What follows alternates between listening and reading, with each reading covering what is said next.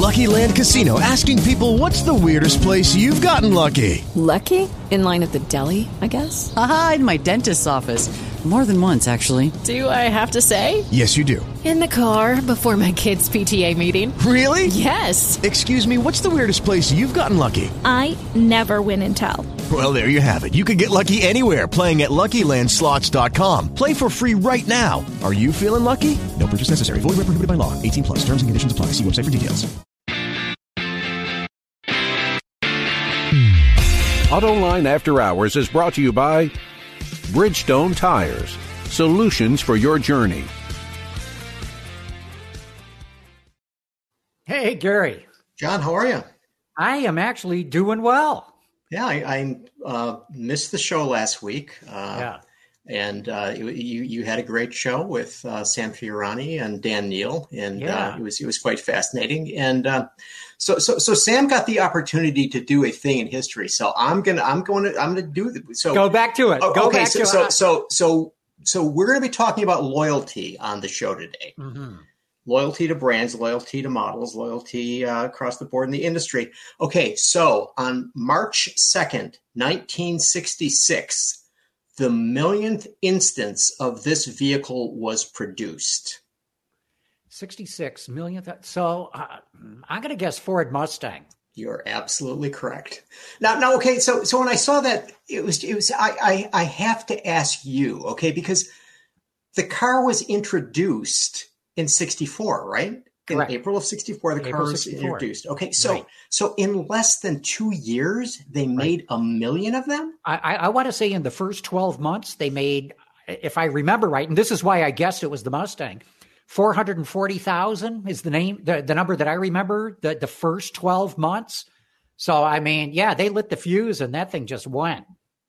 Yeah, I mean, it just strikes me that, if you were to say that many cars now, I mean, how many assembly plants could even deal with that?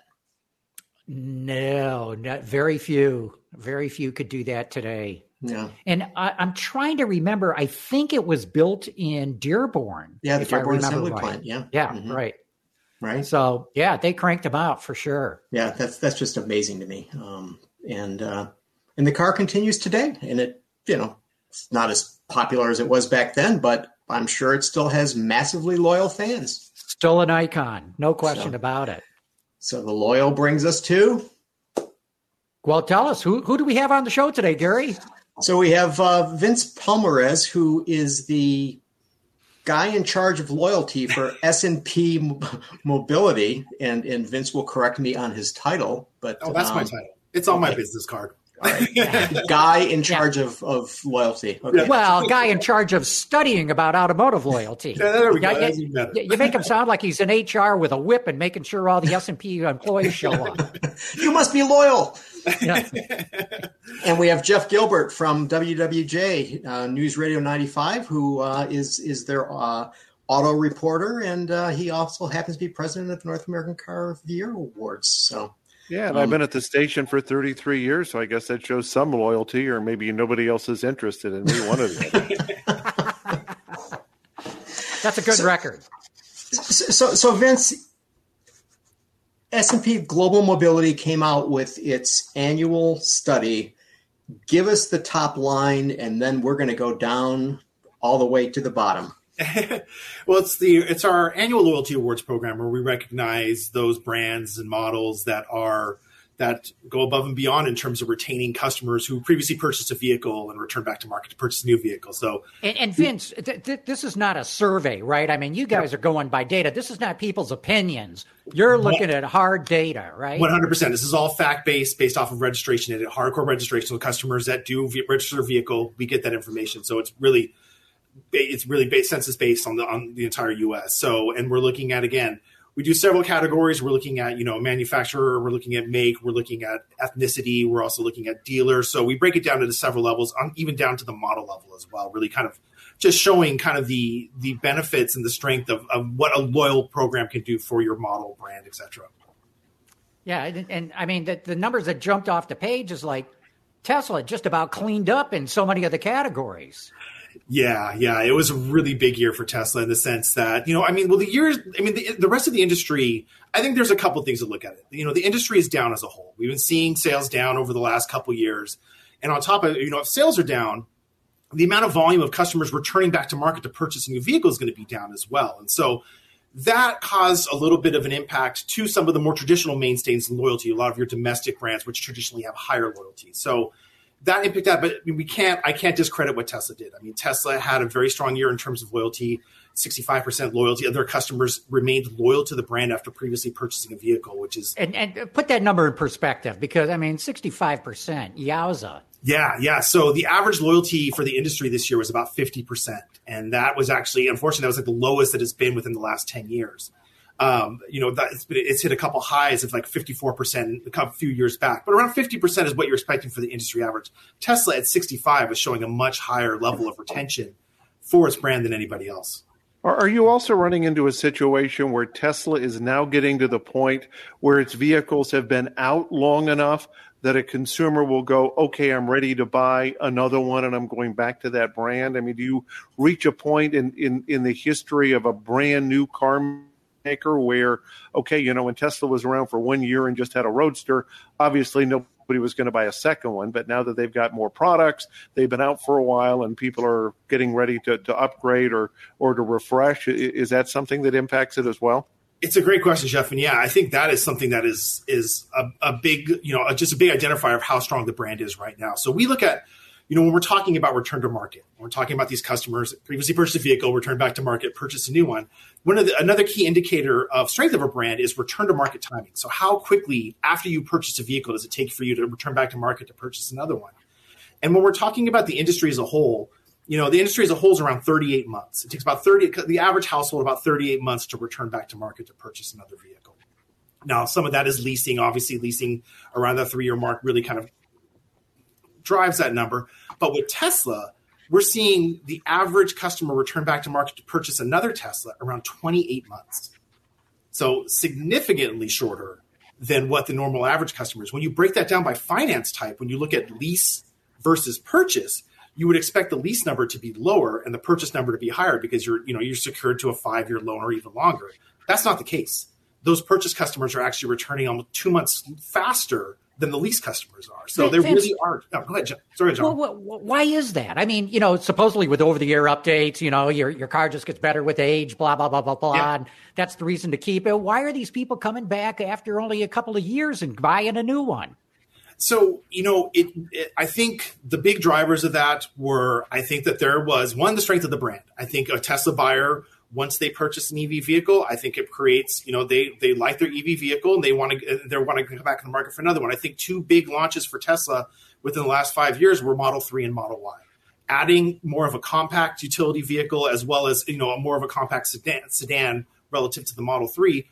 The Model 3, the Model S, the Model 3, was at a relatively good price point to bring in a bunch of new buyers. So once they brought that in and then introduced the Model Y afterwards, I think the need to kind of, hey, I want that Model Y. I already have my Model 3 and potentially have a charger within my household. Hey, I'm going to go ahead and go for the compact utility, which, as we've talked about in the presentation a couple of days ago, compact utility segment is the most popular segment in the industry right now. It attracts the most loyal buyers. It also attracts the most conquest buyers, so new buyers coming into the segment. So really coming out, striking while the iron's hot with 2 popular cars. Okay, is there also an issue with people reselling their Teslas, going, okay, I can get a pretty good amount for the vehicle that I have right now, and maybe I'll get something that's newer, that has a fresher battery, has a few more upgrades, or as you said, move from a sedan to an SUV because it's not going to hurt me that much because somebody will buy what I have right now? Yeah, so we don't have, and for our loyalty data, we don't track like the resale aspect of it. So we're not tracking about, what we do have is we have 2 separate methodologies that we look at. One is it's household based, so looking at potentially either disposal or addition to the garage. And the other one is essentially just disposing my vehicle. I'm trading in one vehicle for the other. And so when we initially were looking at the data, one of the things that you would make the assumption was, well, if they're just adding to the household, that really explains that short time frame, because they're just, hey, I'm just going to add another vehicle to my garage. What's interesting, though, is when you look at the trade-in, so that disposal one-to-one movement, it's roughly the same. It's maybe just a couple months higher. So yeah, there is a customer base that is trading in these vehicles for another Tesla, and there's also a subset that is also just adding to their garage as well.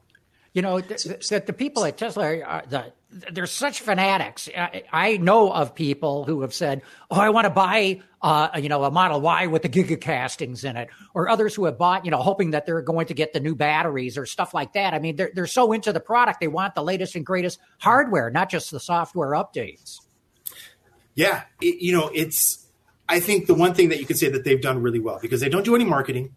They go outside of the normal traditional, dealer type selling system and marketing system that normal OEMs have. And so I think one of the things to identify that is their brand strength is so strong.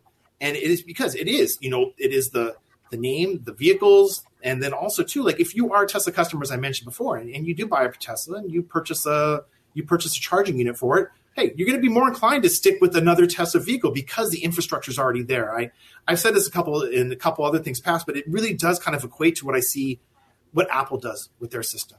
Apple, in this case, Apple is, if you're going to buy an iPad, you're going to buy an iPhone, you're probably going to buy a MacBook with it too. They all have chargers that are unique. Well, at least the iPhone has a charger that's unique to it. Tesla has a charging unit in the backs of their vehicles, whereas other EVs have it in the front. So they're really kind of, I'm saying following that model, but you can see similarities in the way that they are driving people to their brand and remaining with their brand. So Vince, you talked about the timing. You guys discovered that there are two other elements that are key loyalty drivers for Tesla. One is ethnicity, and then the other is conquests. Talk about both of those aspects. Yeah, I'll start with the ethnicity part first, because I think that's a really big topic. What we've seen over the last 10 years in the industry is we've really seen, ethnic market share of retail sales in the industry of the last 10 years increase pretty significantly. I mean, it's still, Caucasian buyers or non-ethnic buyers still represent a large chunk of the audience that are purchasing vehicles, but the share among ethnic groups is really growing. And what Tesla's done really well is they've really captured that particular portion of the industry, of the market itself. Whereas if you look at kind of, when we're talking about make loyal volume, so the amount of customers that are loyal to that particular brand, if we're looking at the share of that volume, if you look at the industry average is still heavily based on non-ethnic buyers. Around 68% of all sales come from non-ethnic buyers. Tesla's completely different. Tesla on this side, 52% of their buyers come from some type of ethnic group. So let's define. You're talking Black, Asian, and Hispanic when you say exactly. African American, Asian, Hispanic. As long as it's non-Caucasian is kind of what we're looking at it. And and I think the big thing of that 52%, what is really interesting in that point is when you break that 52% down, 26%, so more than half, almost half of that split is coming from Asian buyers. And the thing about Asian buyers have traditionally been the least loyal out of any of those ethnic groups that we have. So to not only capture a majority of ethnic buyers, but also capture a majority of Asian buyers, which again, everyone's been trying to capture because they are the least loyal. I think that is a very strong suit. And the other side, not only that, also tend to be higher income and spend more money on cars. Yes, and also and early adopters to technology too, as we've seen in the past, which I think is a good another boost there. And then to add to the conquest side, well, part of building your brand is, we're kind of talking more about loyalty methodology and like the importance of loyalty.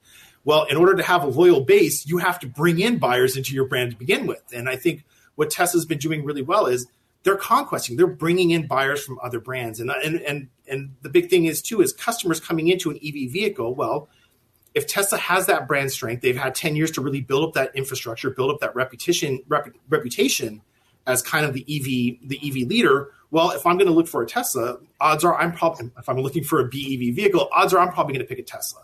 And so they're really controlling the amount of conquests that are coming into an EV vehicle. They control the majority share. It was above 70% for a couple of years ago. It's eroded a little bit down to like 68%, I believe, for 2022.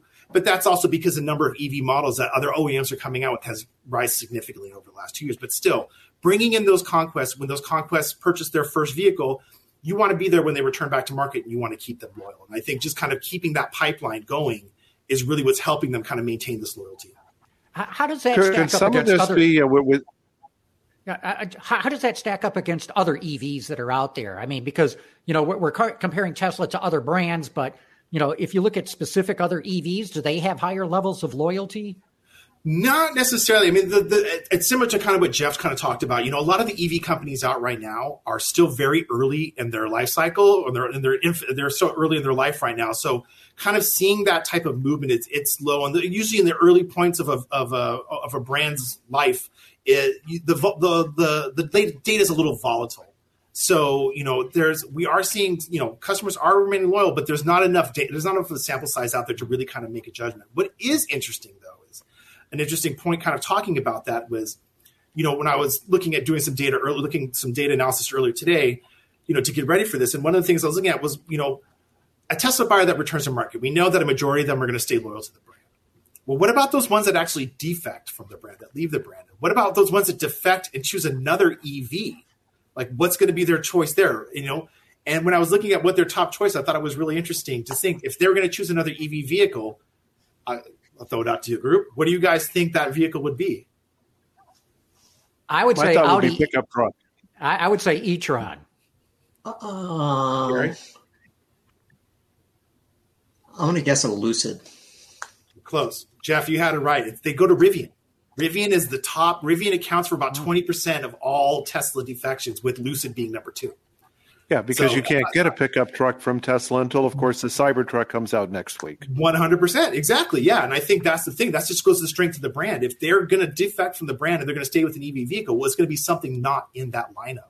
So I think that could pertain to kind of what's going to happen down the road when Cybertruck comes out. That's going to be another piece that they're missing. And how is that going to pertain to their loyalty? And that also signaled, how strong their brand is if they're able to add even more retention or bring in more conquest with the launch of the Cybertruck. I was going to ask you, do you do geographical research on this? Because, Tesla has such a cachet along the coast, particularly in California. Do you see higher loyalty in those areas where somebody, if they brought home a vehicle other than Tesla, their neighbor would ask them, what are you doing? As opposed to somebody here in the Midwest who drove a Tesla and went, okay, yeah, I'm going to go back to my F-150. Yeah, I'm originally from California, so I do see my experiences. We're seeing a lot of Teslas on the road back then. And that's really true. I mean, you really are seeing a bulk of their volume, a bulk of their loyalty in California. You're seeing significantly higher loyalty in California. But also, we did a study a couple months back kind of looking at EV adoption and how EV adoption is moving from kind of the coastal states into more of the heartland states. And what we saw was, there is a growing adoption of EV vehicles in the heartland states. Obviously, the coastal states still have that dominance overall, but we are seeing it kind of reach out more into the inland areas of the U.S. And I think that's kind of a sign of, people are starting to get more accustomed to this technology. Now, the infrastructure, that still needs to be there. There's still a lot of work with the infrastructure, but it is kind of growing within there. But yeah, in your big states, especially your big coastal states, California, Florida, New York, you really see kind of higher loyalty for Tesla. But California is the big one in terms of the amount of volume coming in there. What's your sense of the infrastructure playing a role in loyalty? Because Tesla clearly has the best charging system, hands down. And so if you're somebody who's really into EVs, I got to believe that's something that's going to keep you in the brand. 100%. 100%. That having that ability, looking back when in the early portion of the EV side, when we had Leaf, was kind of one of the first ones to market along with, Tesla, range anxiety was a big thing, and it still is a big thing. And I think that one of the things that makes customers hesitant to fully move on to an EV is, hey, I feel that I'm worried about my vehicle running out of mileage, which even though, battery lifetime is getting up to like 200 miles and above right now, which if you have a 200-mile commute that you're really worried about in a day, that you're really worried about that EV dropping, I mean, I don't know about, you might rethink that career, but still though, I think range anxiety still exists. And I think one thing that Tesla has done really well is really built up those charging stations and making them ready available, California being significantly available. But coming out here, they are trying to make sure that it's stretched out all across the U.S. and having that kind of comfort and knowing that there is more, there's a number of Tesla chargers that I can go to help, charge my vehicle, I think adds another benefit in terms of making me reassured, making me want to remain with that brand.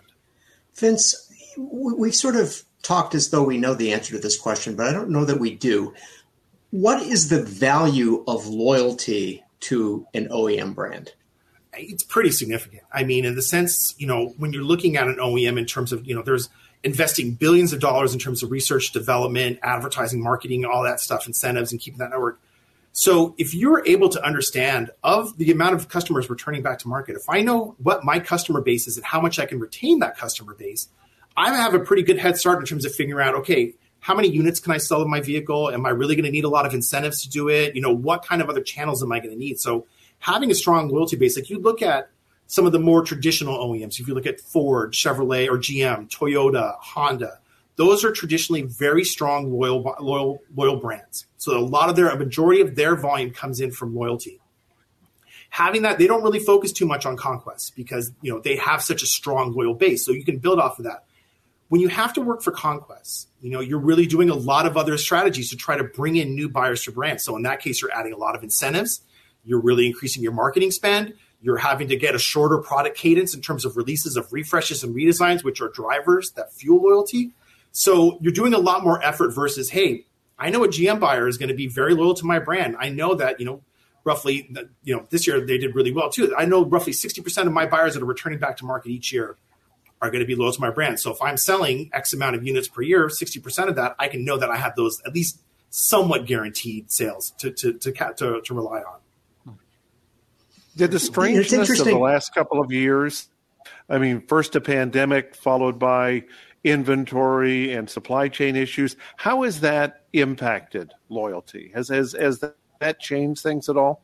Yeah, pretty significantly. It's really affected everyone. What we saw when inventory declined. So, going from back to 2003, or even just 10 years ago, we've been seeing a pretty strong loyalty trend moving up. Loyalty was getting a lot stronger. OEMs are getting a lot smarter in terms of retaining their customers. One of the channels that we saw, as I mentioned earlier, leasing is one of the strongest ways that you can retain a customer. And that's because when you have a lease, you know exactly when that customer is going to return back to market. So you can reach them before they actually decide to get a car. And you can say, hey, you have a couple months left on your lease. Hey, let's put you into another lease. Or, hey, let's check out what we have. We know exactly who you are and when you're coming back to market. So leasing was a big thing to do it. When the pandemic hit, obviously that kind of threw things in a nosedive in the sense that inventory was short, incentives pulled back. So incentives is another traditional way of kind of attracting buyers. And then leasing also dropped as well. So some of those normal channels that OEMs were reliant on to bring loyalty in was away from them. We've seen it. A lot of the big OEMs, again, like those ones that I mentioned, Honda, Toyota, GM, Ford, have actually seen loyalty declines over the last couple of years because they don't have the availability to offer the products that customers want. And what we've seen is, customers are loyal. They're loyal to their brands. But if that supply is not there and I need a car, I'm going to go look elsewhere. And that's really what happened last year. And what we saw this year, at least in the case for GM, was as in the second half of 2022, as GM's inventory improved, those customers came back. So they're ready to come back. So the assumption would be is as inventory levels get back to more normal levels, you would expect customers to kind of go back to their traditional brands. We may start to see some of these loyalty gains that were lost over the last couple of years. Well, we should mention, you've mentioned General Motors. We should point out that, we talked a lot about Tesla, and Tesla was, the overall loyalty to make. But in terms of overall loyalty to manufacturer, which is a big award, that was General Motors. Yeah. But, one of the things it seems to me that you guys found was that, General Motors had the inventory. The inventory was growing last year, mm-hmm. and there was almost a direct correlation between the level of loyalty and the number of available vehicles that GM had on offer. Yeah. And so I wonder if Ford or Toyota or Honda or another OEM had the inventory and General Motors didn't, would that have caused the results to be different? Or is it just that General Motors has this strength? I mean, one of our viewers had asked me earlier in the day, said, how is General Motors winning? I thought after the bankruptcy, nobody's going to buy a GM car again. Yeah, I know. It's a great question, Gary. And I think what you're looking at with General Motors is, it's the idea of multiples. Like the more options you have available, the more chances you have to remain loyal to a brand. And you look at General Motors, you have Chevrolet, you have Cadillac, you have GMC, and you have Buick. So you have 4 other brands. So a Buick customer can move to Chevrolet, or a Chevrolet customer can move to GMC, and they're loyal to that manufacturer. Whereas a lot of other manufacturers or multi-brand entities, only have a couple brands within their system. So they're kind of limited in terms of that movement through the brand, those opportunities. And that's really benefited General Motors, where, they won. This was their 8th win in a row, and I think 19th out of 27 awards that we've offered the Manufacturer Award. So having those high number of brands really did help them. But inventory will benefit the other OEMs as it comes back. One of the big improvers that we saw this year was Hyundai.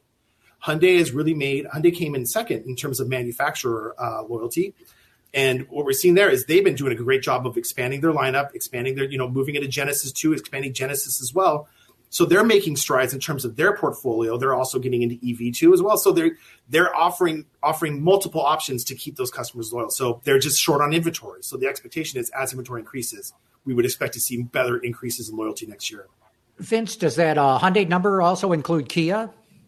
Yes, it does include Kia in this sense, yes. Okay, so that's interesting then. What you're saying is automakers that have multiple brands have a better chance of having higher loyalty. Overall, because you just have more options to go to. And that's the same thing. It's multiple brands and multiple models, though, isn't it? I mean, that's another thing, too. Yeah, the more models you have, too. So it's just the multiples, obviously. If you go from, 4 brands with 16 models, then it just keeps giving you more and more chances to become loyal in some certain sense. And I got to believe, too, it's multi-brand stores within the same manufacturer that helps that. 100%. I mean, I've never seen a combo Hyundai Kia store. They're separate. They keep it pretty separate. And Cadillac is generally separate. But other than that, it's not uncommon to see GM stores, Chevy, GMC, or GMC Buick, or all 3 in rural areas. Exactly.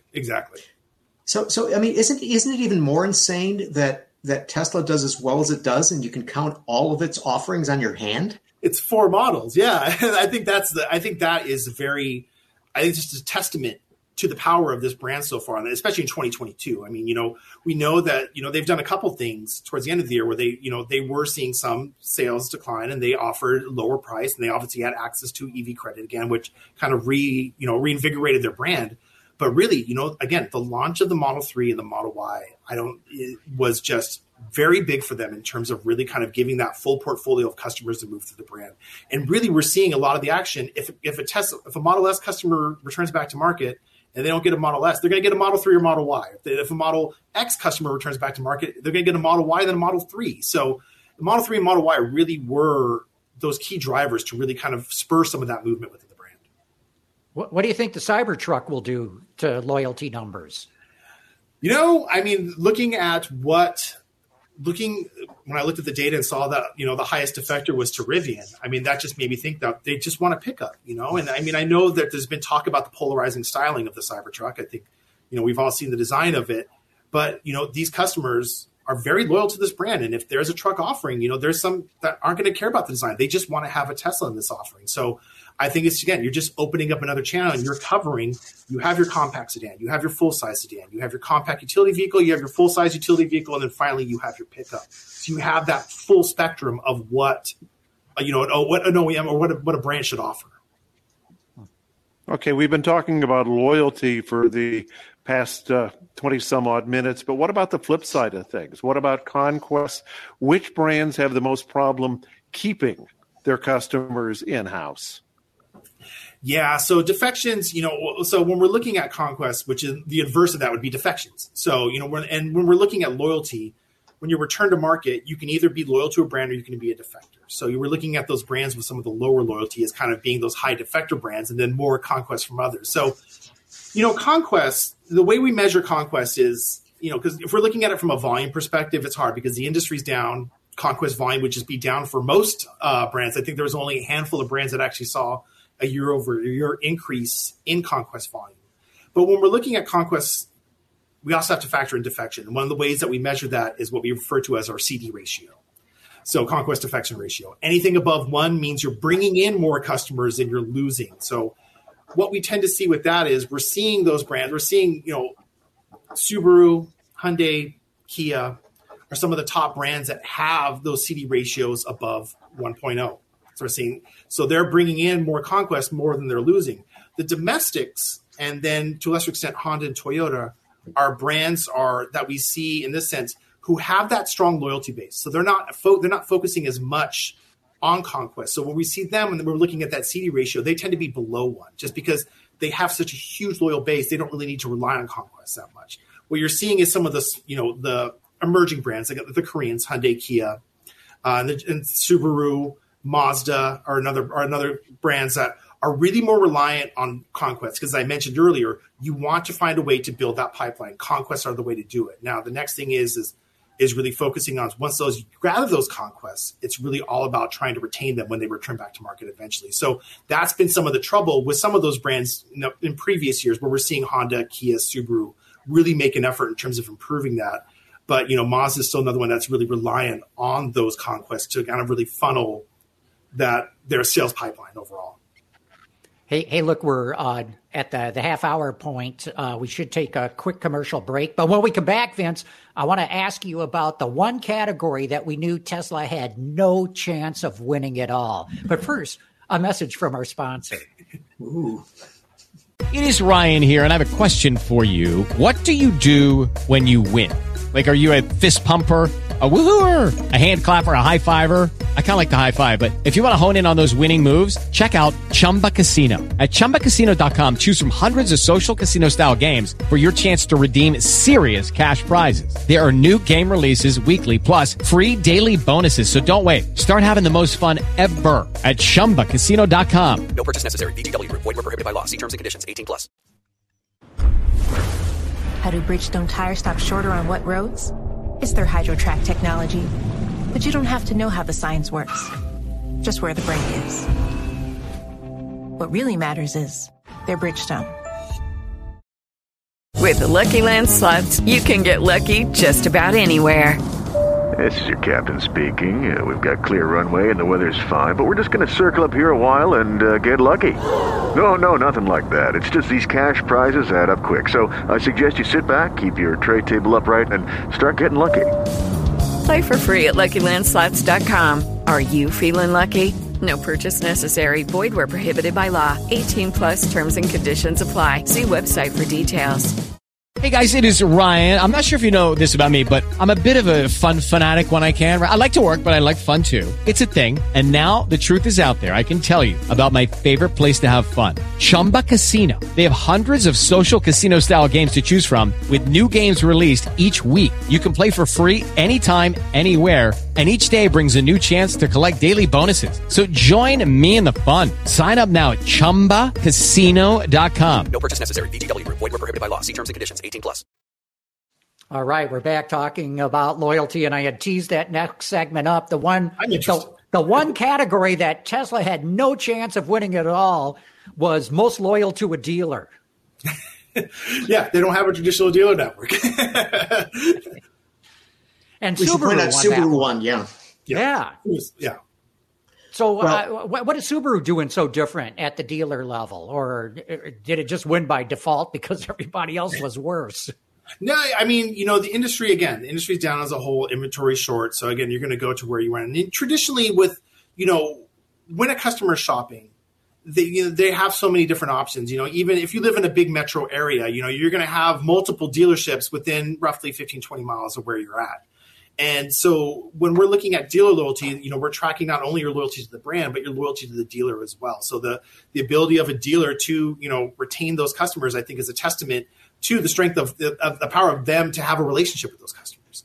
And Subaru, what we've seen is, Subaru, this year in terms of their dealer, not only led in dealer loyalty, but it led in the states that you wouldn't really expect. Obviously, we don't think, Pacific Northwest, that would be their primary strongest segment. That wasn't necessarily the case. If you look at their dealer loyalty, it was in the heartland. It was in the East Coast. It was in the Southeast. Like there were certain areas that we saw that they had, and that is just a testament to their dealerships, their dealers' ability to reach out to their customers, to have that relationship with their customers, and say, hey, you're not going to want to go to to Jeff Gilbert Subaru down the street. You're going to want to stay with Vince Palomara's Subaru because that's where I'm going to give you the best service and the best deal and everything. And I think that's just a power for, but we look at the dealer awards. The dealer awards, I think the primary thing is, Tesla did a major thing by kind of overtaking Ford for make loyalty this year. Ford had been a traditional winner in that category. General Motors wins manufacturer 8th year in a row. When you're seeing dealer, I think the one thing about dealer is there's never really been a consistent winner of dealer loyalty when we're looking at years past. It's really has flipped out. It's really flipped from year to year. And I think, again, it's a very competitive category. I think in the past 3 years, we've had 3 different winners. So I think to be fair to the audience, John mentioned this category. We should say what all of the categories are and who won them. So GM got the overall loyalty to manufacturer. We just mentioned Subaru overall loyalty to dealer. Now we'll do the long run of Tesla wins. Ethnic market loyalty to make, overall loyalty to make, most improved make loyalty, highest conquest percentage, alternative powertrain loyalty to make, and the final category is most improved alternative powertrain loyalty to make, which Mercedes won. Explain that one.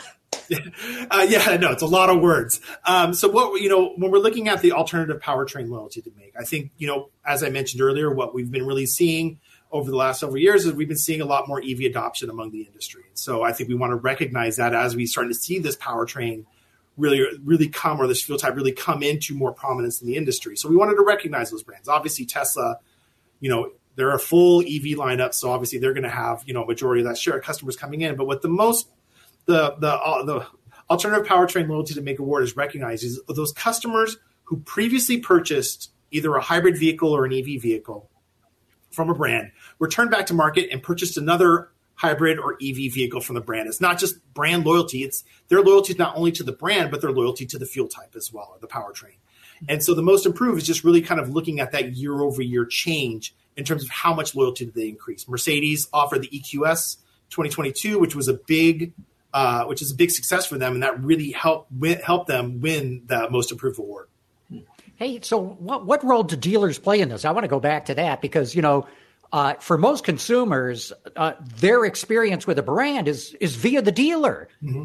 And so many people, if they have a bad dealer experience, they blame the car company. They blame the brand for their bad experience. And I'm wondering, is it possible that Tesla has done so well because it doesn't have any dealers? I don't have the data. I don't have the survey data to back that up. But, that is something that they have a different type of experience. It's more of the boutique experience where you're going to, instead of going to like a big, large dealership where there's a ton of cars, you're walking into a boutique in a mall or a store, where, there's just 2 cars there and there's just a couple salespeople and they're talking to you.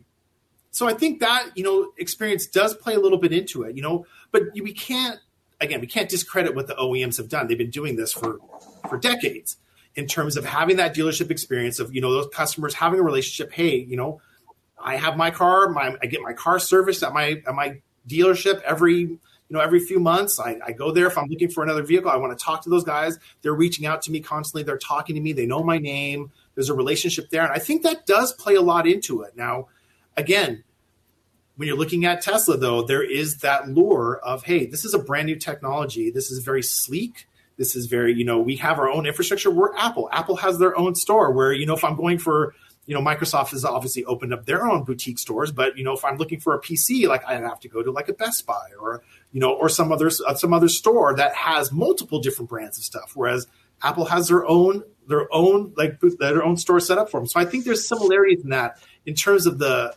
sleekness of that kind of concept. Yeah. So before the show started, I got a call from a guy I know. In fact, he's probably listening right now. Chase Drum lives out in rural Oregon. He's got I think he told me a Model Y. He's out on a road trip, gets a stone, cracks the windshield. When he gets a chance to stop, he gets on his Tesla app, puts all this information in for the service. And before he can even call like another glass store, they've already arranged for him to come in and have it fixed. And this is a lead into another question. He's got Tesla insurance. And so you get half off on the parts. And when you add it all together, a repair that was probably going to be about $1,500 because, they got the cameras behind the windshield. Everything's got to be it's not just the glass anymore, right? Yeah. There's a whole lot more service that goes into it. The repair was under $500.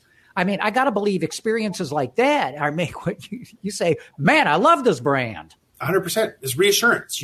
We talked about the range anxiety. So not only does this brand have to overcome the fear of range anxiety, but they also have to overcome the fear of, hey, what do I do if something breaks? Because, I know that normally in my car, if something breaks, I just take it to the dealership and they handle it. Or I know my mechanic that can handle it. With EV, you're dealing with different technology. So they have to kind of work harder in that sense to really make sure that their customer feels, I feel confident enough to have that taken care of.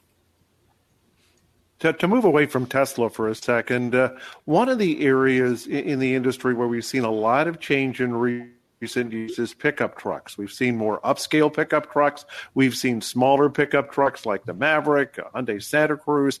How is that market changing as far as loyalty goes? Because, I mean, it used to be, I'm a Chevy guy, I'm a Ram guy, I'm, et cetera, et cetera. But there's so many entries, so many people who are buying upscale pickups. How is that changing that part of the market? Not as much as I expected it to. This is, I've been in the industry now for 20 years, and I've really seen the evolution of kind of the pickups from being kind of more, just going from more single cab to now everything's pretty much quad cab now, and you're starting to see more richer trims, more luxury trims, really kind of, and you're also seeing the price of trucks go up.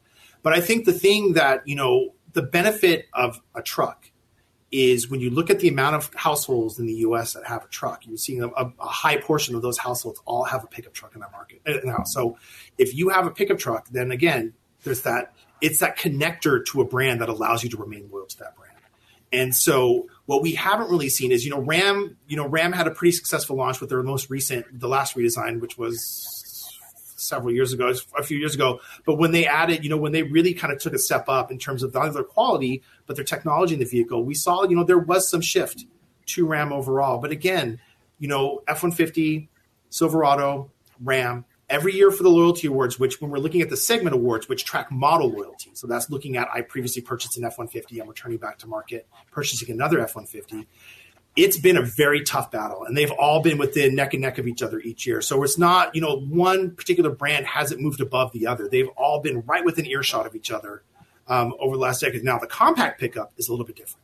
Now, compact pickup, when you're talking about your Canyons, Colorados, your Santa Cruz, did I say it right, Santa Cruz? Santa Fe? Santa Cruz. Yeah, Santa Cruz. Santa Fe is the SUV. Santa Claus. Yeah, exactly. And your Tacoma, that's a little bit different now, where we're really in Maverick as well. And Maverick and Ranger. Several years ago, that was just a one vehicle segment where you just really had Tacoma really dominating. And what we've seen over the last several years is we've seen more and more entries coming in. There's a lot more competition there. Full size pickups, that's going to be where a lot of the battles are going. But I think, those guys are just on such an even playing field. It's going to be hard for one to top the other. But the compact, the more lower you get, I think you're going to start to see a lot more battles between them in terms of, I think you'll start to see some clear leaders start to separate themselves over time. Well, Vince, to that point, though, okay, so not surprisingly, the light-duty pickup segment winner was the F-150. The heavy-duty pickup was the Silverado. But, the category that you guys have for the smaller ones is mid-size pickup. And that was the Honda Ridgeline, which also won it last year. Yeah. So, I mean, it's not a Tacoma or it's exactly. How is that explained? The Ridgeline, they had that the recent redesign that they did when they really went from more of a, I would say, SUV based looking vehicle to more of a truck vehicle was a very positive switch for them. And I think that really resonated with some of those Honda customers that just wanted a Honda, and it was a pretty solid improving truck. So I think that benefits them there. In terms of, why they're able to retain the customers, I don't really have that data available to me to look at. I mean, I think if you just, I think in this sense, Honda customers are very loyal to the brand. I think they're very loyal to their particular model, CR-V in particular being kind of one of the highest loyalty among Hondas in generals. And I think those customers that, have purchased a Ridgeline are very favorable of that vehicle. And they have a very, I wouldn't say cult following, but they have a strong following that comes back and, hey, I like this vehicle enough. I want to purchase another one because I want to stay within the Honda family. And I like this. This is exactly what I need. I don't need a bigger version. I don't need a stronger vehicle. What I like is what this Ridgeline offers. At the other end of the spectrum, then your data also showed that the higher the household income, the less loyalty that there is when they come to buy a new car. What do you think's going on there? I mean, so we're looking at stuff. We're looking at stuff from a household perspective. So we're looking at additions to the garage and additions to, versus kind of just I'm giving up my vehicle one for one. If you have that higher income, well, you may want to get, you may want to have a pickup from Chevrolet, but hey, I might want a luxury car. Cadillac may not give me what I want. Maybe I want a BMW. Maybe I like to want a BMW. If I want something for my kids, maybe I want to go with more of a Honda Civic or something smaller. So I think having that higher income gives them a little bit more flexibility to kind of move around. Whereas I think when you have more of a middle income, I think you're looking at, hey, I budget. This is what I'm familiar with. This is what I know will give me the best deal. You don't have to shop around for a deal. You can pay for what you want and get what you want regardless of price. Mm-hmm. So Vince, going back to the segments, you guys wrote, when returning to market, segment model winners not only show a higher loyalty to previous model, but they also migrate less through the brand. So I wonder, does this mean that the buyer of a Dodge Challenger or a Chevy Bolt, both of which were category winners, does this mean they stick with those vehicles the next time they go to market? And what happens when those two cars go away? Yeah. So a couple of things first. When we're talking about model loyalty, we're talking about the difference between model and make. Model loyalty is always going to be lower than what make loyalty is. If your make loyalty is around 50%, your model loyalty is going to be on average around 30 to 35%, roughly almost half of what your make loyalty is. So you're looking at a much smaller sample size. So you're seeing a lot of defections overall, but to retain that, and we're looking at Dodge Challenger and we're looking at Chevrolet Bolt, they are in the high 30s in terms of their model retention. So, there is a core following that, hey, I love my rear wheel drive, Hemi vehicle. And obviously the Challenger offers so many different variants of it. I think that also allows the collectability of it. And on the Bolt side, it's a small, compact EV vehicle for Chevy that has great mileage, great range. And so, Chevy at this point doesn't offer a number of other models, other different variants of EV vehicles. So, hey, if I want another EV vehicle and I like Chevy, I'm going to stick with that.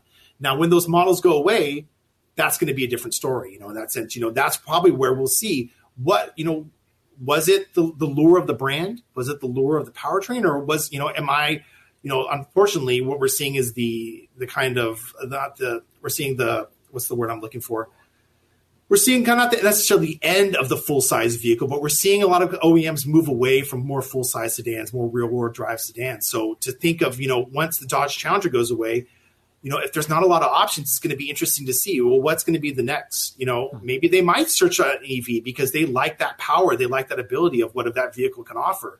They may want to go to turbo. It's not really, it's hard to predict kind of what they do once something goes away.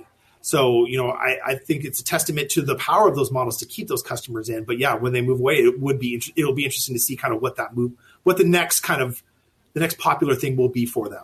But would they still stay within Dodge or Chevy, or would they likely go somewhere else? So, Gary, I haven't done the research in terms of discontinued models to see kind of what that move. I think it's an interesting study, and I think it's something that I would definitely want to look into. And, I may talk to Tom about this when we do our next quarterly webinar. That may be a little topic to kind of look into, to delve in, because I think it's a good point. And I think it's something that we don't think about enough, because, again, we haven't really seen too many models being discontinued. We are seeing, some of the mid-size sedans go away. And one of the things that, this is older data, but when Fusion was being discontinued, I think the heightened brand was, what was going to happen to those Fusion companies? Now, granted, this study I did was about 7 years ago, so this data is old data, but, just kind of looking at what those customers did at the time. And what we saw is, when the announcement was made, we're looking at those customers that returned to market. Yeah, a good portion of them, weren't really reliant to the body style. They did stay with Ford. They shopped for another Ford in the lineup. There was that aspect of, hey, what was going to be that potential for Accord, for Camry, for Altima to capitalize on with this loss of Fusion. And it wasn't necessarily as high as we thought it was. It was actually very low. The rest of those buyers still remain loyal to the brand. Now, granted, that was 7 years ago, so the things could have changed obviously between then. But yeah, I think to answer your question, there could be an inclination that they would stay with the brand. But yeah, I think that's something definitely to look forward to, look at possibly with our next quarterly webinar. Your data also showed that people who buy hybrids are less loyal than people who buy pure ICE or BEV vehicles. Is that because they're going to a different hybrid, or are they just saying, I don't even like the way these things drive, I'm going with something else? Yeah, I think the hybrids I feel bad for the hybrids because I had a hybrid a while back. And I think, when 2008 happened, I think what we're seeing when we look back to 2008, when we saw the gas prices shoot up to the roof, and then we saw, the Prius was when everyone talked about hybrids, they didn't say I have a hybrid. They said I have a Prius. There was a lot of power in that name, and they captured a lot of market share to the point to where they were kind of the de facto hybrid on the market. When other brands were slow to adopt more hybrid technology. And I think what happened was that just kind of got lost in the shuffle, because then shortly after hybrids came out, then we started to get, we started to creep over to the EV territory. We started to creep more into plug-in hybrids. And now EVs have really kind of taken the dominant story in the industry in terms of alternative powertrains. So I think some of it is just kind of the way that the lateness in terms of other OEMs to really capitalize on the technology.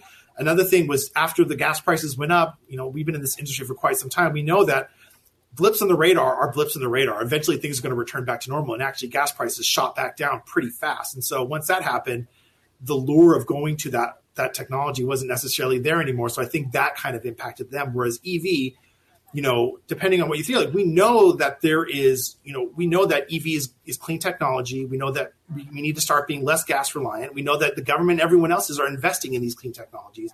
EV is kind of the what's the word that I'm looking for? Kind of the leader in that sense. So we know that has power and that has momentum to carry forward because everyone's going forward to that technology. We know that CAFE standards are going to, rise up in the next few years. We know that other OEMs have pledged that we're going to develop, majority EV powertrains by 2035 or 2030. And so there is that momentum that I don't think hybrids had back in the day. Yeah, I wonder if it's the way they drive. Sorry, go ahead. I was just going to say, as we see more EVs hitting the market and more brands, we're just going to see more and more, every year going forward. Does that have a potential to upset the traditional loyalty paradigm? And, if we're talking 10 years from now, could things potentially be very, very different? Absolutely. Just this year, we've seen the number of EV models double from 2 years ago. And as we've seen those numbers double, we've seen an erosion in Tesla's share of those conquests coming into that powertrain. So, if they offer the good models and the more models they offer, that's, I think, will potentially give them an advantage in terms of retaining those customers into another EV powertrain if they have that available in their lineup. I think Tesla really has built up that foundation, though, and I think that's what's really going to be hard. Again, we talked about the launch of the Cybertruck. Even though they didn't offer it, even though they didn't announce it yesterday, there is a potential for more of a value-priced, smaller vehicle that they're going to offer in the next few years. That's something that can make that, it's really going to see what Tesla does going forward in the future to potentially either benefit them to make those customers sticky with their lineup versus, the other OEMs catching up and offering, another of other alternatives to really kind of keep those customers within their brand. And I think, we look at the investor call yesterday, they really focused more on, the sustainable energy and really kind of being that power company, not necessarily more of the brand stuff. So I think the next big thing is, what are they going to do next in terms of models? I know they said that they're going to offer a minor refresh to the Model Y in terms of exterior and interior design, which is something that brand hasn't done in a while. Now, one of the things that has really benefited Tesla overall is the fact that they have a very appealing design that has aged very well. They haven't had to follow kind of some of what the normal traditional, OEMs have done in the sense of having kind of a 4-7 year cadence in terms of fully redesigning their vehicles. So when that design starts to age, that's going to be another thing is how are they going to tackle that, and how are they going to come forward with new designs? Are they going to make that design as appealing as the previous generation was? They don't have to, because Elon said yesterday. I'm not even just talking about. I was just going to follow up. I'm sorry. I wasn't talking just about. We're both together. Okay, go ahead, Gary. I was going to say, Elon said yesterday they have infinite desire for their products, so they don't have to worry about any of that. Yeah, and I mean, it's the advantage that they have is their redesigns in the past have been more technology. But as we all seen, tastes change. I'm not wearing really baggy jeans anymore. I'm wearing, my jeans are a little bit tighter than they normally did. My shirts are a little bit tighter, not loose fitting. So tastes change, fashions change, perception changes. And I think over time, maybe people won't want to see things so bulbous. Maybe they want to see things more angular, more rigid, like the Cybertruck is. So, that's what I think that's going to be the true test. But you're right, Gary. I mean, right now for the last 10 years, it's really benefited them because that model is very sleek. And they say, hey, you don't have to buy a new model because we're just going to update the software and that's going to be your new model right there. You don't have to worry about it. Yeah, and my follow-up question was taking it beyond Tesla. Does it have a chance, will Toyota buyers look at a GM EV? Will Ford buyers look at a Hyundai EV? I mean, does that have the ability to upset the loyalty apple cart among the mass market brands as well? Yeah, it really is. It's the product that you're offering. What is the package? Is the perception of it? Is there strong word of mouth? That type of stuff. Pricing, incentives. Those are going to be factors that are really going to play into it. Range anxiety again that we're talking about. If I'm offering a vehicle that has 500-600 mile range and is just is better than the competitor, hey, I might be more inclined to do it. And it's also $3,000 less. Hey, I might want to move to that. So it's really going to be not only the design, the performance, but it's also going to be price and what you can offer that's really going to be, and those are just traditional channels that OEMs are using now to conquest from other brands too. So that's just really going to, having that experience and bringing that model into once more EVs are available is going to be, a very important play in terms of trying to capture other competitors. Well, look at what EVs have done for Hyundai and Kia. It's been amazing. Mm-hmm. A few years ago, if you had said those brands are going to be selling $60,000 cars, we would have said they got rocks in their heads. Nobody's going to buy them. And they would not if they were ICE vehicles. But being EVs and terrific EVs at that, Hyundai and Kia have not only greatly boosted their brand image, it's opened the door to conquest that they could never have gotten with their ICE vehicles.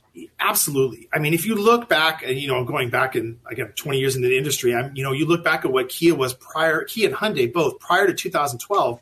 I mean, those were budget vehicles that, if you're driving them around, the perception was like, well, it's not really the greatest car, but it gets me from point A to point B. And then 2012 with the launch of the Sonata and then eventually the Optima really changed, and the Elantra as well, really changed that brand. And they've just been on a tear ever since with their designs. Not only are their designs sleek, their technology is strong, they offer at a good price, and they've also been really early into hybrid and EV technology too. So again, the earlier you are in getting into this technology and the earlier you are to develop it and get it out in the market is really going to help you kind of going forward versus you want to play, you don't want to play from behind, because when you're playing from behind, you make more desperate moves. And I'm not saying that these OEMs are going to be desperate, but you're just kind of working, the clock's ticking, and you really have to kind of make sure that you hit it out of the park versus if you're starting earlier and you're really developing it, you kind of have that basis to make some mistakes and eventually evolve from there.